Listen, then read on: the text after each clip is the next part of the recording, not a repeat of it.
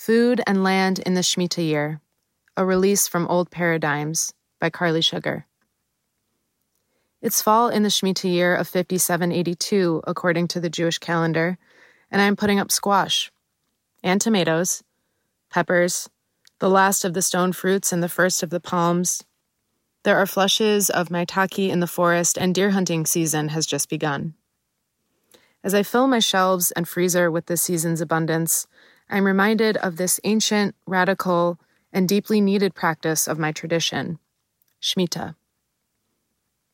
Under profit-driven systems, we are inundated with messages that more is more, that the oppression of people and land is necessary for food and other resource security, and that we must value the well-being of the individual over the communal. In the modern U.S. food system, we see a seemingly boundless accumulation of privatized, stolen, land and wealth in the name of producing enough food to feed us all. But because profit is priority, millions are food insecure.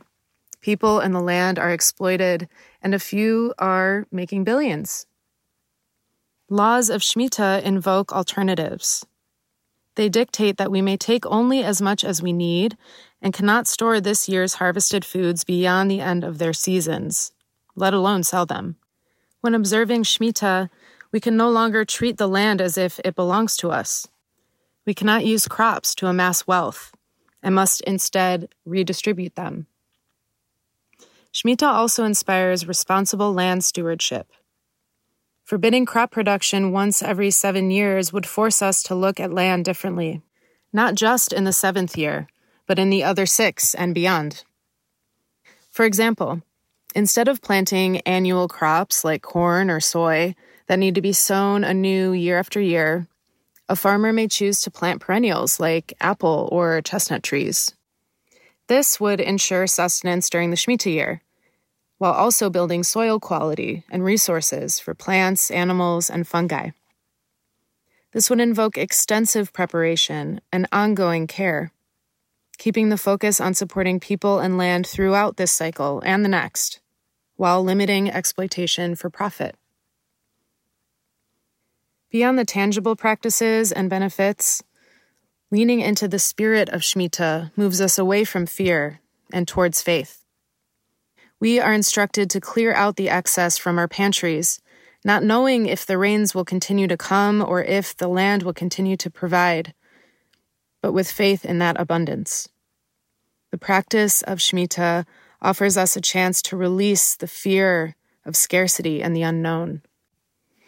I envision Jewish cycles of time as spiraling forwards or upwards rather than moving linearly.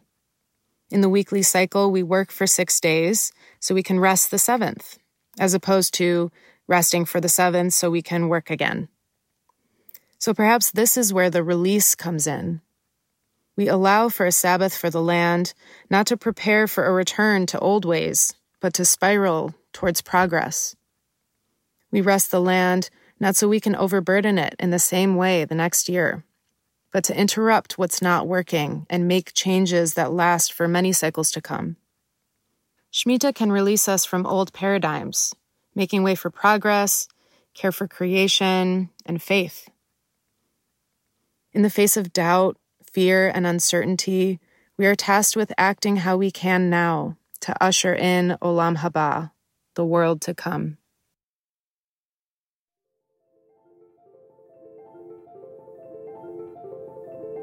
Carly Sugar is based in Detroit, Michigan, on Anishinaabe land, and directs the Adamah Farming Fellowship in Falls Village, Connecticut, on Mohican land. Her work explores the intersection of food skills, Jewish ritual, social change, and community building.